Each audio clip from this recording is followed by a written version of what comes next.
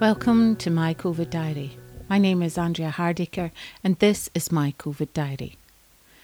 Like everybody else worldwide, I'm trying to get to grips with a whole new lifestyle during the corona pandemic, and I decided to chart my journey here. June 24th, 2020.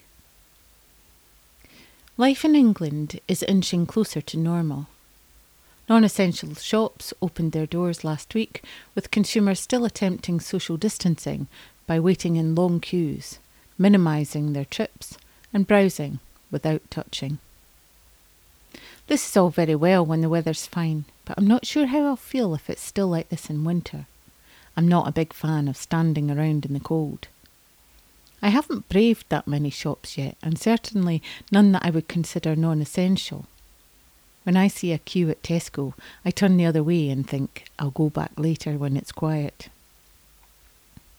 Anyway, I've been decorating, so I haven't had that much time to think about it. But this type of shopping would be a funny experience for someone like me. I'm a browser, somebody who likes to wander around and think before buying. I don't like to be rushed, and I don't like the experience of negotiating one-way systems. I'm bound to get it wrong. Supermarket trips take me quite some time. I've never been a list maker. Feels too much like being at work, so I like to wing it, thinking up recipes on the spot and searching for ingredients. I tend to wing most things in life. It can drive people around me a little crazy if they're super organised, but it's just the way I am. However, I could certainly never buy something to wear without trying it on. I know only too well how amazing something looks on a coat hanger. But a coat hanger doesn't have arms, legs, a writer's bottom, or war wounds from pregnancies long since past. I don't trust coat hangers, or mannequins, or even sizes on clothes, come to think of it. We all know they vary from shop to shop. Similarly, I like to lift, smell, and read inside the pages of a book before buying it. I can't do this anymore. I've been trying to support our local bookshop by doing weekly podcasts with the manager, reviewing and chatting about our favourite and not so favourite books. The shop is now reopened, and I really hope it continues to thrive. I'll miss our weekly chats. I feel so lucky to live in a town that has its own bookshop. Not many towns do. That'll be the first shop I visit once the decorating's out the way. We used to have a music shop here too, but sadly that went a few years ago. I always dreamt of taking it over one day, inviting bands in to play and perhaps running a small cafe bar there, although the premises weren't that big, to be fair. There were iron bars on the window which had treble clefs built in. I loved those, and I wish I'd asked for them when it closed. I've no idea what I would have done with them, but I'd have used them somehow. I wonder if all this experience away from shops will ultimately make us buy less. I've read that shopping habits have already changed dramatically, with consumers purchasing more slouch style clothing due to working from home. There's been much talk about the death of the high street, but I hope that somehow we do retain our shops. I'm a sociable person. I like to be out among people. I quite like people watching, and I like the experience of looking in shop windows, even if I'm not buying. I live in a small Yorkshire town. When I first moved here 9 years ago, there were plenty of independent shops selling jewellery, clothes, plants, toys, you name it. Over the years, they've gradually disappeared. New shops tend to only last a few months, and high street stores have really taken over. The town has a very different feel now, less unique. And anyway, most of the shops are coffee shops. So, as life carries on and pubs prepare to reopen in one way or another next week, I myself am preparing for a big birthday. In a few weeks' time, I'll be 50, which is a shock in itself. I was hoping to lessen the blow with a trip to a Scottish island somewhere this year. Orkney, probably, seeing as I've yet to go. I miss home so much. I missed the landscape, the seaside, the humour and the warmth of the Scottish people. I miss square sausage, even though I'm vegetarian. I miss square rolls from the baker's. And most of all, I miss my family.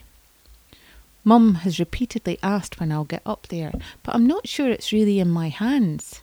With Scots not allowed to travel more than 6 miles at the moment, and on much stricter lockdown rules, it doesn't seem likely I'll be allowed back for a while. One of the treats I had planned to do this year was to visit a violin shop back in Falkland in Fife, which has become something of a legend to me over the years. This is one of those I met a man who knew a man stories. But the story goes that in the tiny village of Falkland, there is a wee man who runs an exclusive fiddle shop, and if he trusts you enough, he will show you where he keeps the real McCoy, then barter with you over a glass of whisky until you leave the shop either pissed and skint or with a brand new spanking fiddle. That's what I mean about local shops. Sometimes they provide a bit of an experience, and I like that. I'm not sure how we'll celebrate my birthday now. It'll seem a bit odd without family and friends around. I mean, it's a small thing in the scheme of things, but I really would like at least to know that sometime soon I can go home. I've watched childhood friends post details of their in-house celebrations all throughout the year. We were all meant to be planning a reunion this year, but goodness knows if that will happen. I love my childhood friends. I think I've said this before, but I consider them like cousins. When you think about it, they are the people you grew up with. They know you in a way that many others don't. They saw you happen. On my 40th, I was lucky enough to meet with some of the best friends I've ever had. Don't get me wrong, we all had our moments back in the day, but to be able to laugh at those moments, to laugh at ourselves and to still click was just incredible. Lots of people tell me they can think of nothing worse than meeting old school friends, but to me that's kind of sad. I can think of nothing better. The laughter we share is raucous, and it seems that none of us have ever really grown up. Sadly, 2 school friends of mine never even made it to 50. It's a strange thing when you find out an old friend has passed and you still consider yourself relatively young. It makes me reevaluate everything I do and appreciate so much more. Stella, one of the cleverest girls in my class, died tragically, aged 47, when she fell off a Swiss mountain 3 years ago. She'd been living over there for years and walked her dog on the mountain daily. On that particular day, she just slipped. I still find it difficult to talk about how she died. Stella was a colourful character, always bright and sunny. She was much taller than me, had a smile that lit up a room, and was far cleverer when it came to maths. During much dreaded tests at primary school, she shared her answers with me until we got found out. Of course, the teacher knew right away who'd copy too. I got in big trouble, adding more shame on top of the shame that was already there. Which gets me to thinking, it's so much better to find out why people do bad things than merely to focus on what they did. But that's another story. Now I couldn't give a toss about being bad at maths. It's not my strength, so what? But at the time, it was painful. Stella and I reunited first on Friends Reunited when it started in the late 90s, and later connected on Facebook. I guess that's the nice thing about the internet. She was a big reader, loved her books and had strong opinions, especially when it came to religion. We were both raised Catholic. She was also great fun. 2 days before she died, we'd been texting each other about a priest we both knew. She had met him in Switzerland, bizarrely. He was Scottish and a good friend of my sister's. It was late at night when we texted, and we promised to catch up properly, to freak out about the coincidence. But sadly, that never happened. I found out that she'd died on Facebook, which is a strange thing in itself. I thought it was some kind of sick joke. I'd woken in the night and reached for my iPad as a distraction from insomnia. I did notice loads of pictures of Stella flooding her timeline, but that was nothing new. She liked her photos. But there were the initials RIP at the top. The funny thing is, I think I read those initials at least 10 times before it finally sank in, and I thought, wait, what? Why are people acting like she's no longer here? I remember just staring into space, utterly confused. It seemed impossible that she could be gone. I was genuinely sad. She was a woman who was full of life, a colourful character, and someone I truly respected. I'll toast her this birthday. My second childhood friend never even made it to 40. Katrina was my best friend in the early years of high school when best friends were everything. We were inseparable. She was another clever lassie, slightly wild and really brave. I looked up to her so much. When Katrina walked into a classroom, all eyes were upon her. She had the coolest of everything: hair, clothes, shoes, piercings. She smoked way before we were supposed to, wore her skirts much shorter than we were allowed to, and she was a brilliant netball player. She was also very good at English, and we'd get a bit competitive with each other during tests. We lost touch over the years until I bumped into her in a restaurant back home. I think my daughter was toddling, so I would have been in my mid-30s then.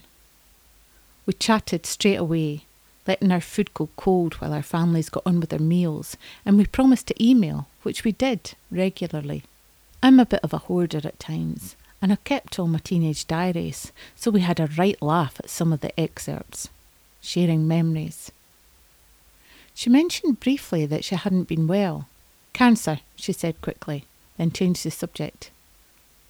I wanted to ask more, but sensed that she wasn't keen to dwell on it. That was Katrina all over.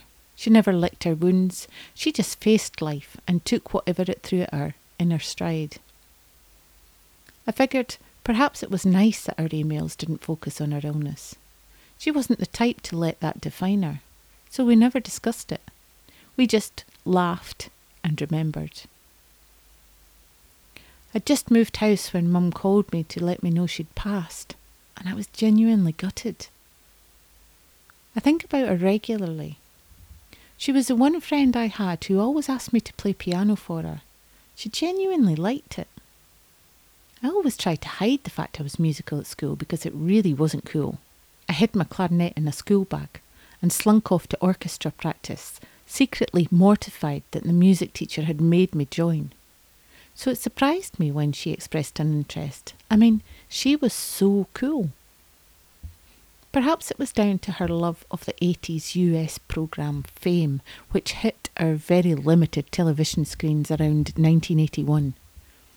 The pair of us quickly became obsessed with the programme, which was set in New York at a performing arts school. It chronicled the lives and hardships of students attending the school, from their auditions to their freshman, sophomore, junior and senior years, and Katrina and I both secretly longed to go to a place like that.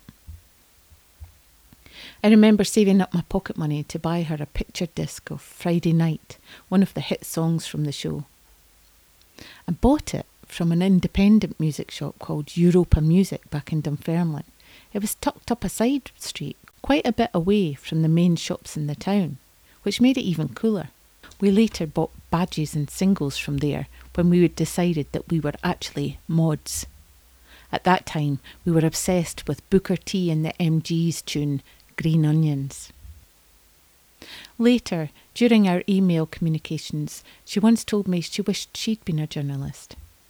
I think she'd have made an excellent reporter, and whenever I'm tempted to procrastinate over some project or another, which is a lot, I think of her and of the chances she missed.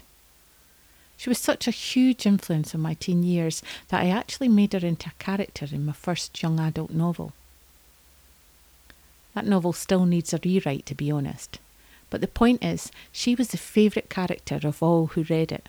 They said she just leapt off the page. So yes, I'm moving into a new decade, and I'm determined to make the most of it.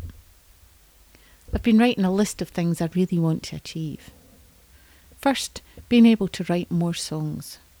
I managed to write something new this week, this time dedicated to one of my current friends and bandmates, Kathy, another strong, independent woman who's always smiling and never complains.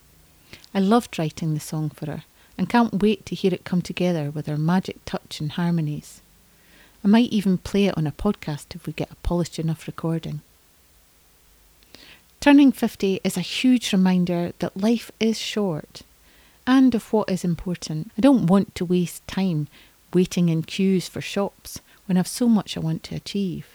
So perhaps for once in our lives, the Hardacres might actually find out that we're saving money. Although, between you and me, my eye has already been turned by an auto harp, a really cool instrument used by my favourite band, First Aid Kit. That said, in many ways, COVID-19 and the lockdown that has resulted from it has made us all reevaluate things. I know how grateful I am just to have a garden, woods, moorland and a river close by, and simply a roof over my head. I just hope I don't lose focus when we're through the other side. And for now, I'm going to enjoy every last day of being in my 40s.